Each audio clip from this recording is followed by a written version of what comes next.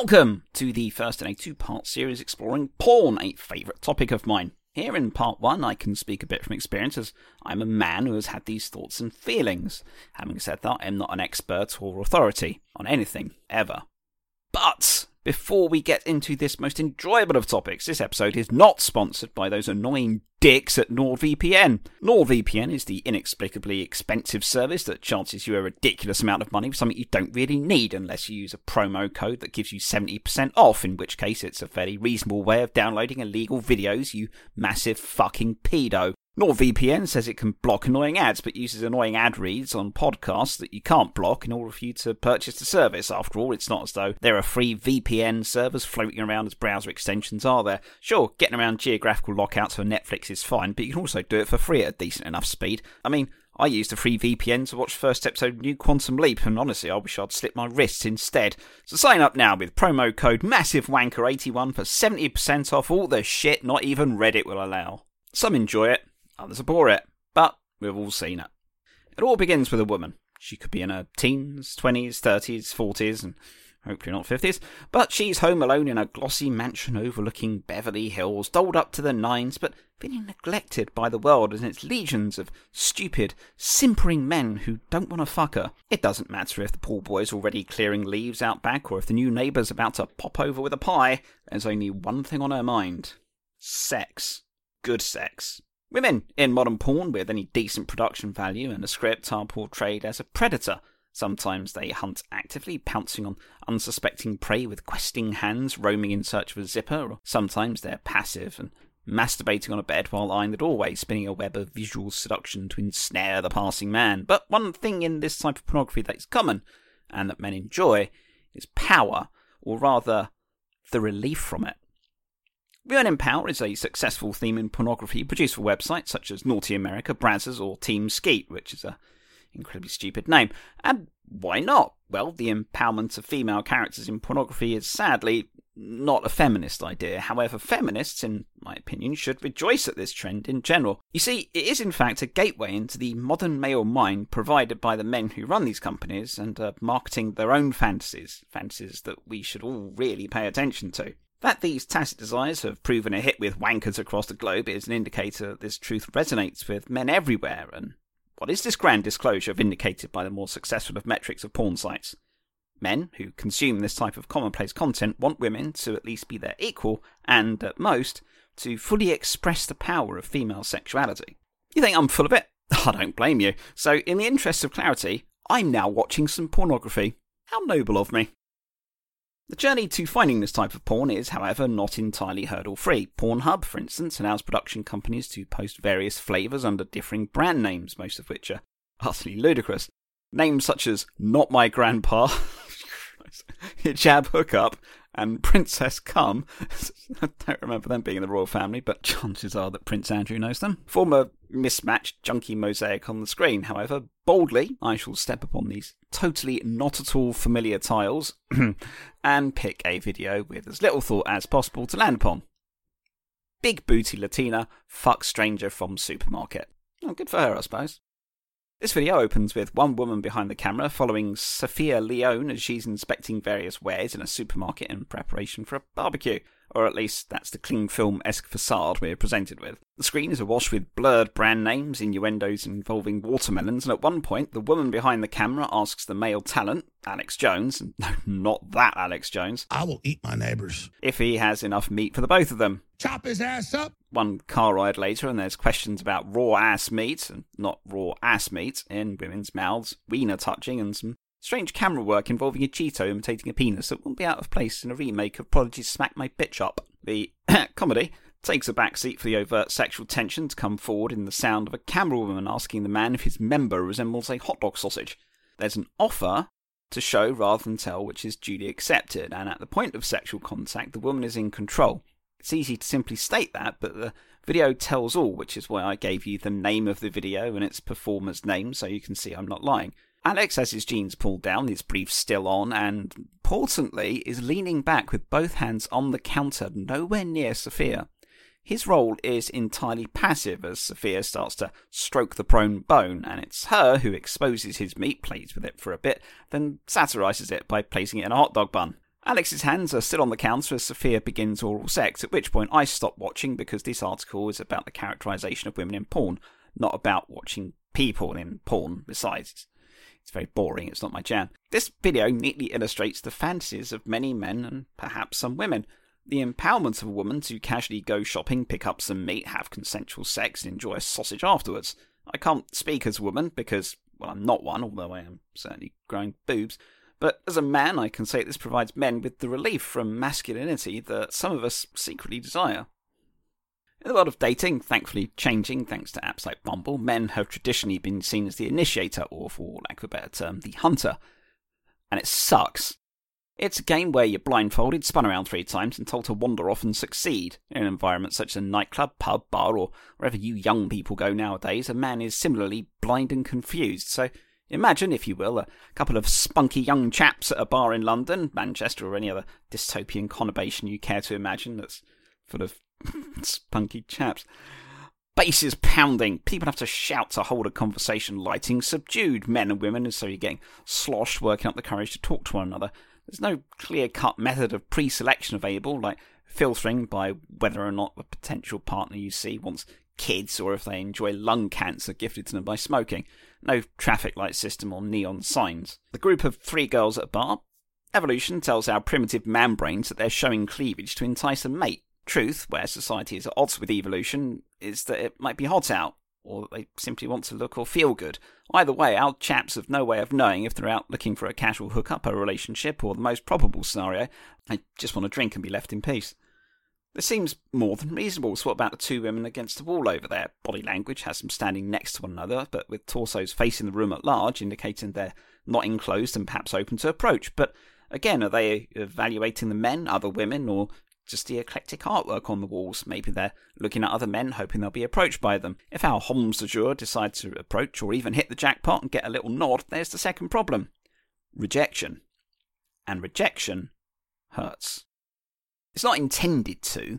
I've overheard groups of women talking about this, and the consensus, at least when I was dating, just after the last ice age, was that the effort was appreciated. Sure, there wasn't a spark or good conversation or whatever was required, but that a man had the courage to attempt deserved respect. Rejection hurts because courage is a finite resource. True courage, and confidence is at least, the kind that's bestowed by an excess of alcohol is indifferent, indestructible, and makes men look like massive wankers as they inevitably fall from the social graces to be avoided as they piss themselves in a gutter while gnawing on a drain pipe they could have sworn was a kebab. To approach a woman in a common dating scene is to expose a little of yourself to overcome several types of fears, such as self-doubt, feelings of inadequacy compared to other men, a fear of being open and vulnerable. Such a feat is, depending on the man, sometimes very difficult to overcome and in many cases impossible to do so. For them, they can only expend so much courage before they feel it's time to go home, feel like crap, and indulge in the fantasy that there's a woman out there who will not only feel willing to accept them, but also make them feel wanted. Again, I can't speak for any woman, but social media gives me the impression that feeling wanted is a pain in the arse. It's objectification, leering, catcalling, all of which are behaviours that simply have no place in the 21st century. For men, we dream of a mere sliver of this attention for the basic reason that it doesn't happen to us. There's still novelty to be had in being openly admired that hasn't denigrated into being evaluated as a piece of meat to be held humorously in a hot dog bun. For me, I've been subjected to very few open evaluations by women, actually 2. One was when a woman I walked past turned around to check out my arse, which is rather nice, it must be said. And the other was when a woman was consoling her sobbing friend at a train station, said, "There's plenty of good men out there," then pointed at me and said, "There's one." Both these events happened 15 years ago, and yeah, I still remember them well, if only because they gave me the confidence boost I never got from anywhere else. Not from a girlfriend, because I was single at the time. Not from work, because, well, the public suck. And not from other men, because men don't compliment one another. So to live out this fantasy, men as a whole make porn and inadvertently encapsulate the remedy to our fears as a concept delivered neater and faster than anything you can buy on Amazon. We want to be wanted. We want women to be our equals and pull the same sort of juvenile shit we'd do if we were given half a chance. You know, like if you're on the sofa on your phone and your wife comes up to you and asks, "What's for dinner?" and then just lifts up her skirt. It's the ultimate show, don't tell that's the crux of this argument. Of course, being told is good too, given the correct circumstance. A whispered "come on here," or even as one ex gasped to me, "You're so big," as I entered her, which is one mind game among many, I'm afraid. Fuck you, Sarah. It's why porn is full of noise. A woman making all kinds of fake moaning or slurring out mutated sexy talk still has merit, limited as it may be. You see, while some dude is drilling away, the usually fake reaction is gratifying because, again, it's validation. The fantasy of worthiness or adequacy is on display because the effect is loud and caused by the man being good at what he's doing. Allegedly. Good boy. Have a cookie. Naturally, it would be remiss of me not to examine the other side of the coin. Popular porn also caters to men who want to be in control. One such example is the ascendant category of free use, the idea that a man can just do as he pleases when he pleases. Again, falling onto the mosaic of tiles mentioned earlier, a video presents itself, so thank you, algorithm, where a young guy moves in with his stepmother and stepsister. Said stepsister is subject to being touched whenever the guy feels like it, with one scene featuring him railing his stepsister Doggy as she texts a friend while talking to his stepmum about how good the sandwich she just made him is. How's that for multitasking? While there are some women, although I know of none personally, I've seen a few posts on Reddit, that want to be taken caveman style, it's an absolute minefield of consent. A friend of mine had this experience and he told us all afterwards, and we all said that he took the upstanding, gentlemanly course, even though what was presented to him was some men's fantasy, and a day in court waiting to happen. You see, said friend had been seeing a woman on and off for a couple of months. A date here, 2 weeks silence there, rinse and repeat. The culmination of this dog-chasing tale scenario was dinner and a sleepover at her place. Wine was had, conversation shared, a good time for all until bedtime, where, as the lights went out, she just turned away from him and said goodnight. My friend had been getting positive vibes all evening, to the point of thinking that sex was pretty much a guarantee. This new cold shoulder approach gave him the opposite impression, and in true gentlemanly fashion, he willed his erection away with thoughts of David Cameron and a pig's head and went to sleep. The following morning was awkward, as I am told, and a couple of days later he received a text from his date furiously demanding to know why he didn't just come and get what she thought he wanted. She felt rejected because she wanted a man who would take what he wants, as Tarzan would Jane, even if she just rolled over, said goodnight, and stopped putting out all the signals. She might call such being a real man. I'd call him a borderline rapist. You'd be forgiven for thinking this is merely swapping the roles of passive and active, as discussed with Alex and Sophia earlier, the man taking a passive role and the woman running the risk of being accused of assault. But remember that there was a touchstone. Communication. There was an offer made by a party to allow access to the genitals, which was accepted. As with the fancy of free use, consent is granted prior to any sexual event taking place. The power of the word no remains, as it should, sacrosanct. This is evidence of more progressive attitudes in mainstream porn that pays homage to modern sexual attitudes. Women are empowered to seduce men. Men are allowed to take the back seat. Consent is granted. Don't get me wrong, there's more than one rabbit hole associated with the dark side of human fantasies in the industry in general. Coercion, extreme BDSM, CNC.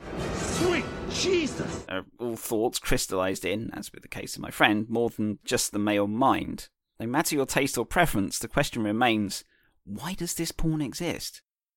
To simply say there's a market for it not only oversimplifies the issue, but sidesteps the reason why this market exists in the first place.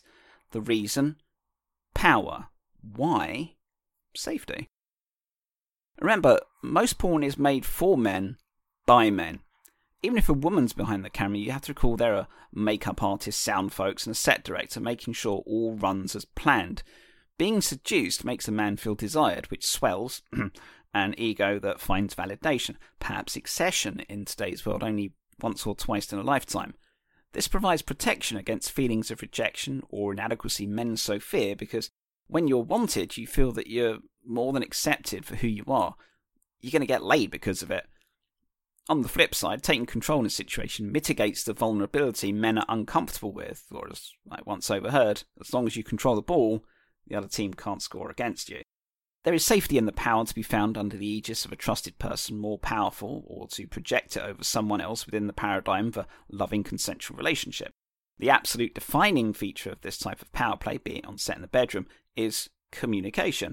As anyone who's been subjected to all 11 seasons of certain Seattle-based sitcom can tell you, ambiguity will leave you with Fraser Crane's Sex is what we want! attitude, rather than Niles' chipper. I think it's borderline sleazy. Let's go for it. Clear and defined boundaries strongly adhered to at all times are the order of the day, with the BDSM community's popular traffic light system, which is saying yellow for this is my limit and red for stop, the best way of keeping a line of communication open without any sort of roleplay getting in the way. But here we're getting ahead of ourselves. Society isn't going to fix itself overnight. Clear-cut communication may be one thing, but for those that watch porn and think it to be a festival of revolting sexual acts, and I ask you to look again. Look past the fakery and the noises and evaluate the psychology of the men who made it. I guarantee you it's more than what you first thought. I'll barbecue your ass flat.